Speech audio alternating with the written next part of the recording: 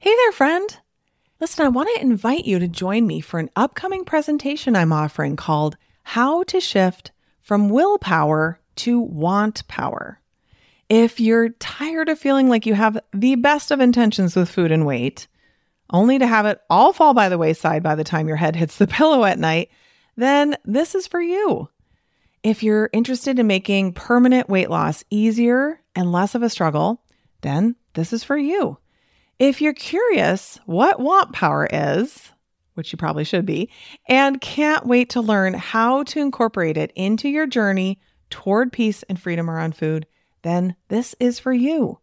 I'll be presenting live twice on Wednesday, May 1st, 2024, at both noon and 7:30 p.m. Central Time Zone.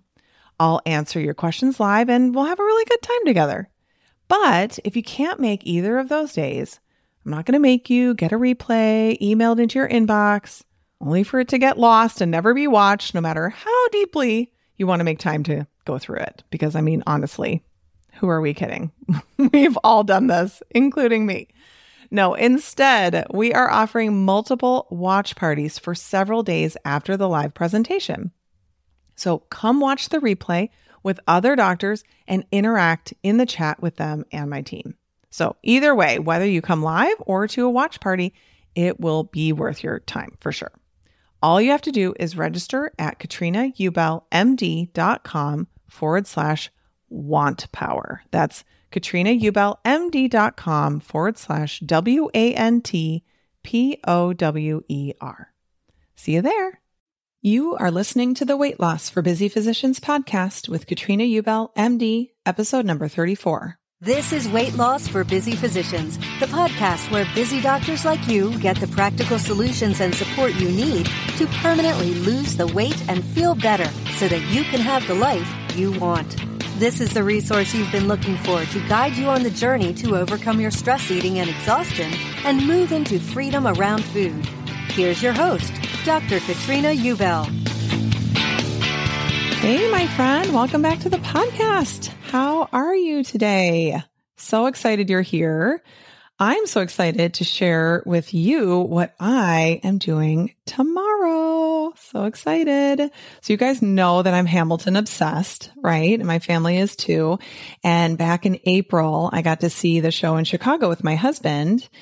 And seriously, I think I was 10 minutes into the show when I just felt so strongly that for sure I needed to bring my 11-year-old son to see this show while it was in the theater. Because at first I had been thinking, it's going to tour. It'll come to Milwaukee. It'll be fine. I'll just have him see it then. But once I saw it there, oh man, I was like, I'm failing as a mother if I don't bring him. I have to do this. And I just knew that he would absolutely love it. He is my buddy, goes with me to all the different shows and stuff. My husband likes going too, but he and I are really into it together. I actually took him on Sunday to see Idina Menzel perform, and that was amazing too. But I just thought, okay, I'm going to get these tickets and I'm not going to tell him. I'm going to surprise him. So I got some really good tickets. This was many months ago. And then on our way home from Peru is when I told him, because he was kind of like, oh, now this big trip is over. Womp womp. The rest of summer won't be as good. And I was like, guess what we're doing in August? And he was like, no way.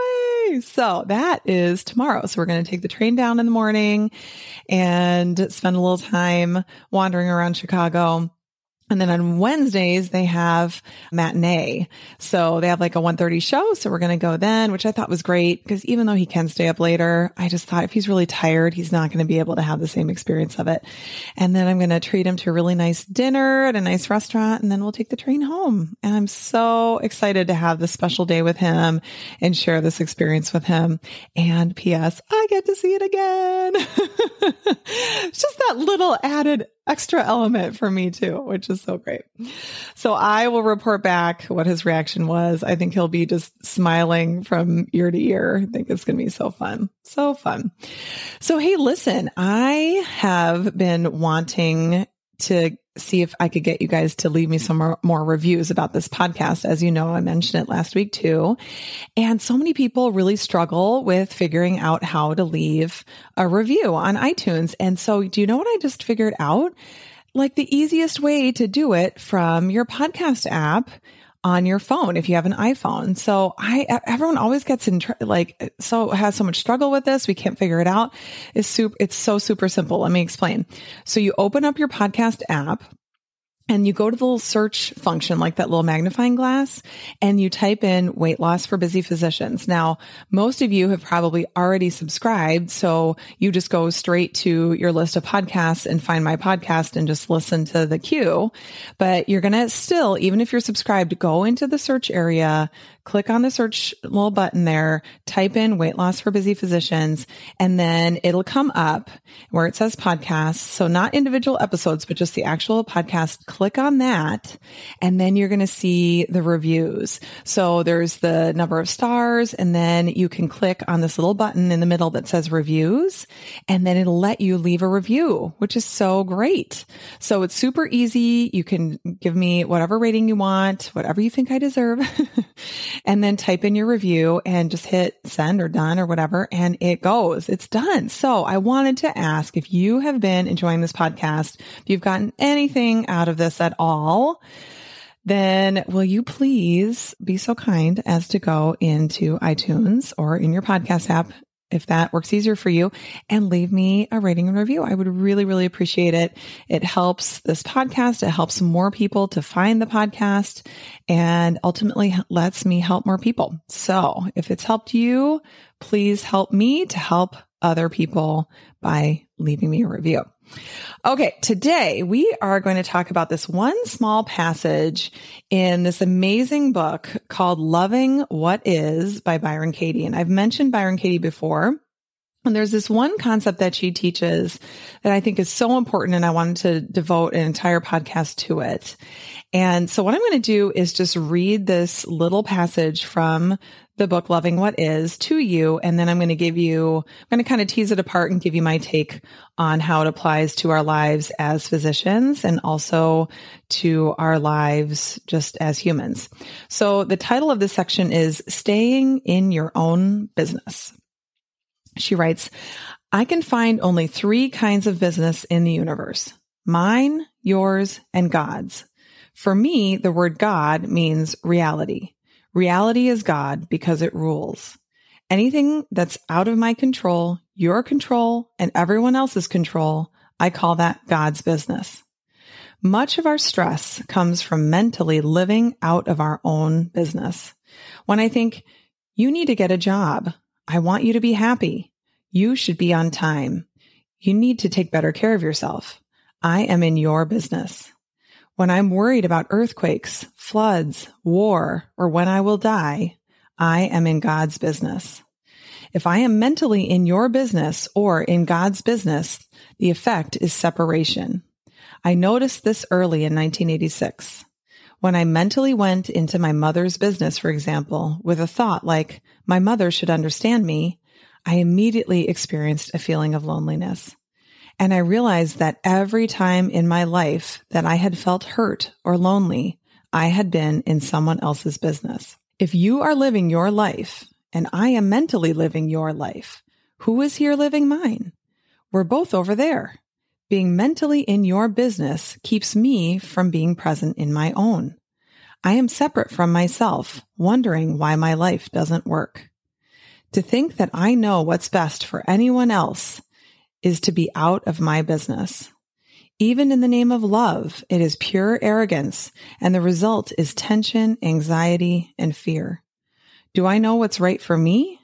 That is my only business. Let me work with that before I try to solve your problems for you. If you understand the 3 kinds of business enough to stay in your own business, it could free your life in a way that you can't even imagine. The next time you're feeling stress or discomfort, ask yourself whose business you're in mentally, and you may burst out laughing. That question can bring you back to yourself, and you may come to see that you've never really been present, that you've been mentally living in other people's business all your life.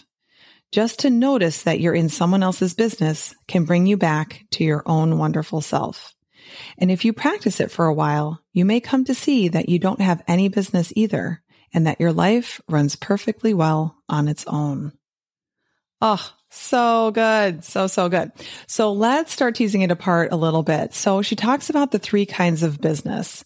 And so once I mentioned, God's business. I don't want you to turn your brain off, especially if you're not a religious person, because as she says, she looks at God's business and God as just reality. I think of it as non-human business or the universe or however that looks for you, whatever kind of mental construct you have to process that. So it's important to note, though, that God's business is outside of my control and outside of your control. So this includes natural disasters, but also what's happening in Syria and the White House and in Charlottesville with white supremacists marching. We can spend a lot of time being very upset about these things when we live in God's business. Someone I know on Facebook follows these kinds of events really closely, and she gets very sad and upset. And one time she wrote, "I just hate. And I found that so interesting because if you hate, you are actually only increasing the amount of hate in the world, which is what she doesn't want. Now, this isn't to say that you shouldn't take action and work to change the world for the better, but do so from within your own business. What that means is that you look at what you as a person are able to do to help.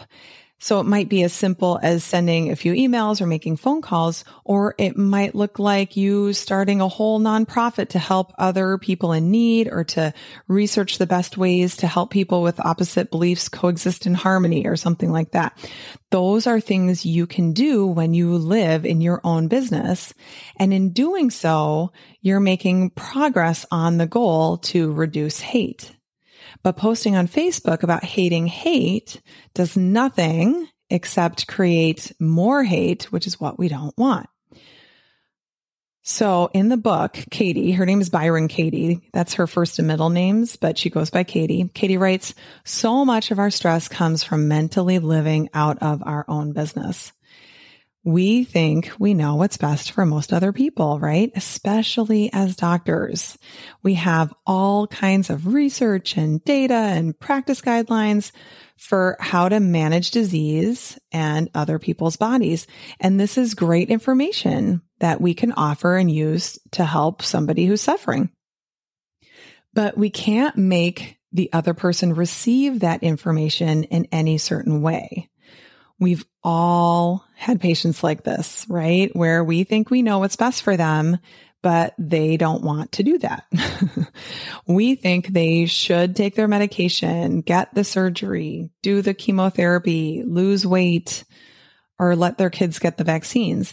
That thinking creates a lot of suffering for us in the form of frustration, disappointment, and resistance. Ultimately, we don't ever know what's best for someone else. Like Katie says, even in the name of love, even with the absolute purest of intentions, it is pure arrogance for us to think that we know better than someone else about what they should or shouldn't do. And this can be hard to grasp because we might think, well, if you have advanced cancer and for whatever reason refuse the chemotherapy that has a good chance of curing you, you're making a mistake. But we don't really know that it's a mistake.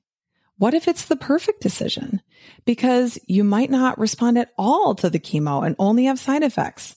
You might have an anaphylactic reaction to it and die. You might end up having a worse quality of life. The chances of this might be slim, but it's always a possibility. I used to sometimes think about how confidently I would present my treatment plan to my patients' families. Like I'd diagnose strep throat, get them a prescription, tell them this was the medicine that would make them feel better. But really, it was just a highly, highly educated guess, right? Because sometimes we'd see treatment failures or the child would have an allergic reaction to the medication and we had to switch to something else. But in medicine, we kind of delude ourselves into thinking that we know that if we do this thing, that thing, and the other thing, then the patient will have a good outcome.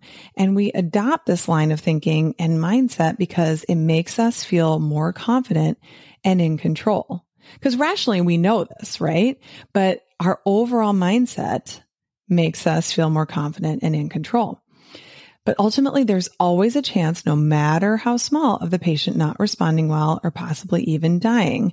We never really know that things will be better for them if they follow our recommendations. And think about how medicine changes too.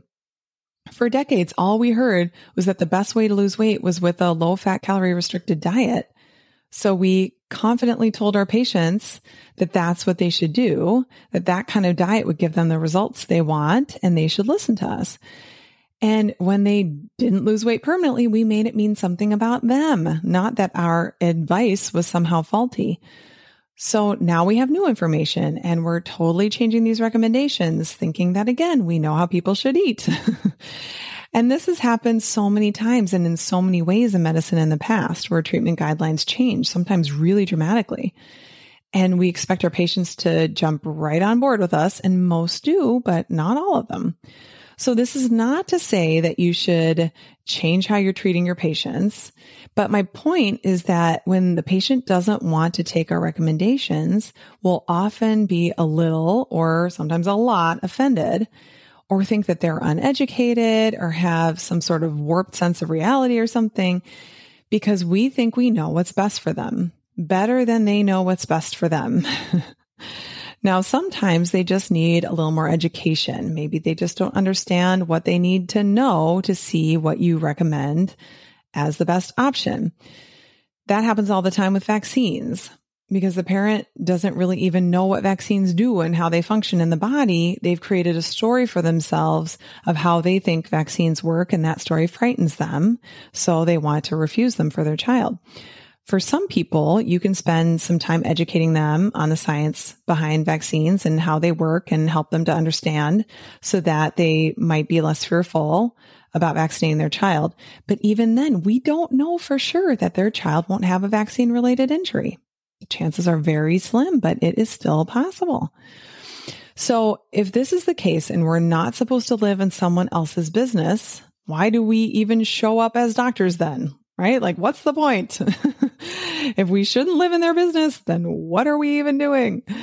The way I interpret this is that as a doctor, being in your own business means that you show up with integrity and love for yourself and your patients every day.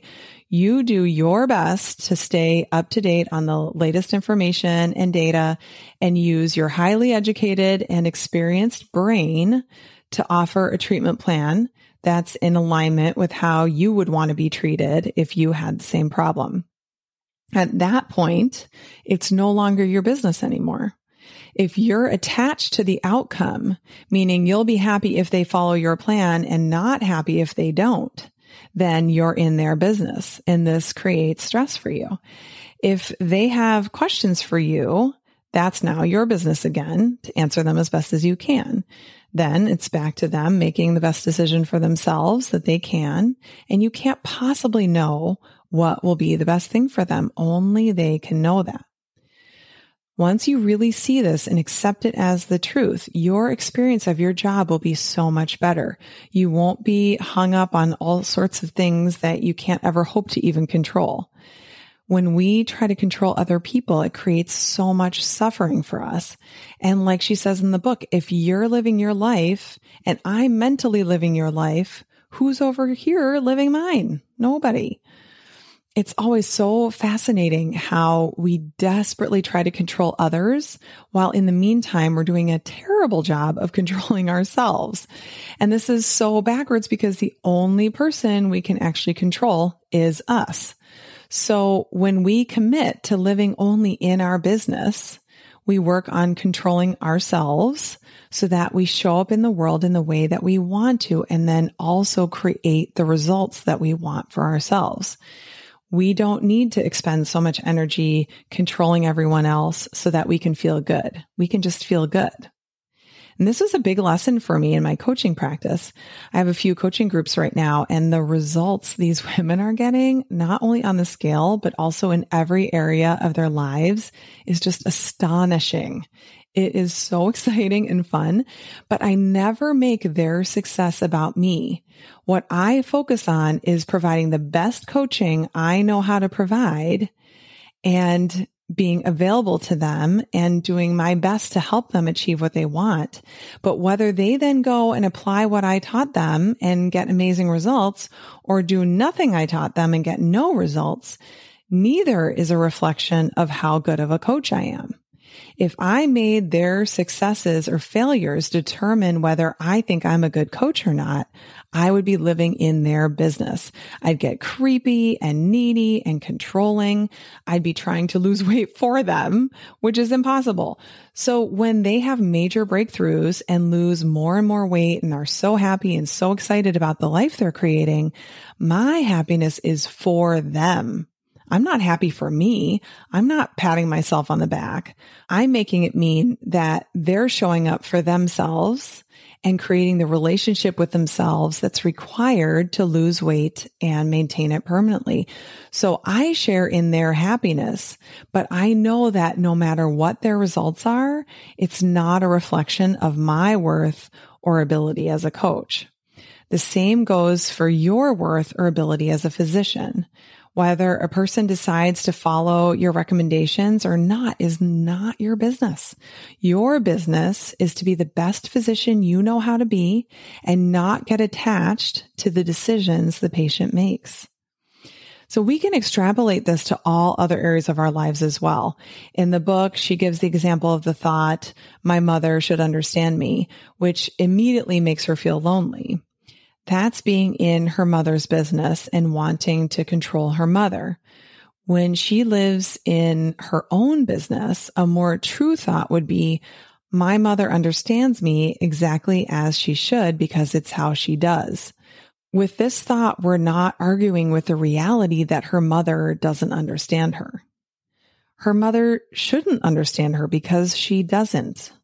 Another great thought would be, my mother doesn't understand me, but that's okay because all I need is to understand myself. So then she focuses on gaining understanding of herself instead of trying to convince her mother to understand her, which doesn't look like it's going to happen. Even something as nice sounding as, I want you to be happy. The only reason we want someone else to be happy is so that we can be happy. We can feel good. That's living in their business. If we live in our business, then we know we can make ourselves happy with our thoughts, no matter what is going on for the other person. This is so applicable to those of us who are parents. We live in our kids' business all the time, trying to control them and their lives so that we can feel better. So I was noticing myself doing this just this morning. In fact, we are taking family pictures tonight. And for years, I've really wanted to do a beach session, but our photographer likes to take those pictures as the sun is setting because the light is really pretty, which means that in the summer, that's very late. And so our kids were never able to stay up that late, or if they did, they were not in a position where their moods were good enough to be on, so to speak, for family pictures. So we kind of thought, all right, this is the year. I think we can finally do it. It'll be fun. And the weather's finally good. We already had to cancel it one night because it was raining. So the plan is to do it tonight. And the kids got up and were immediately bickering with one another and fighting with one another. And my brain immediately went to, oh my gosh, they're already fighting. Tonight's going to be a disaster, right? Completely catastrophizing the whole thing. Like if they're starting off the day on each other's nerves, tonight's going to be horrible. Like they need to be happy. They need to get along with one another. They need to be smiling all the time. And this is not the first time or the only time that I've gotten into this line of thinking when we have family pictures. I turn into this like alter ego, hyper controlling mom, should dress up like her for Halloween, hyper controlling mom who is irritated, frustrated, just a total nitpicker on every little thing, just not nice in general. And I've noticed this about myself in the past. And so I prepare for it and notice that I don't want to show up that way. And of course, no one's going to be as happy or interacting with one another in a way that is conducive to good smiles when mom is like wound up like a crazy person. But it was so interesting to see me immediately go into their business this morning, thinking that they needed to be interacting with one another in a different way versus just going, maybe they're getting it out of their system now. Maybe that means they'll take a good nap and then they'll be even happier at the pictures tonight. There's so many options, but my brain immediately goes into trying to control them and thinking they should be different than they are. So I want you to start paying attention to whose business you're living in on a regular basis. Check in with yourself throughout the day and see, like Katie says in the book, you might notice you're mentally living in other people's business all the time. And once you notice it, then you're immediately back in your own business. So please go to the comment section for the show notes for this episode, which you can find at katrinaubelmd.com/34. And let me know what you think or ask me any questions that you have about this topic, and I will answer it on a future podcast. Have a wonderful week. Take care. Bye-bye. Thanks for joining us on Weight Loss for Busy Physicians. Now, take the next step and go to katrinaubelmd.com to download just what you need. Join us again next week for more support to keep you in control and on the path to freedom around food.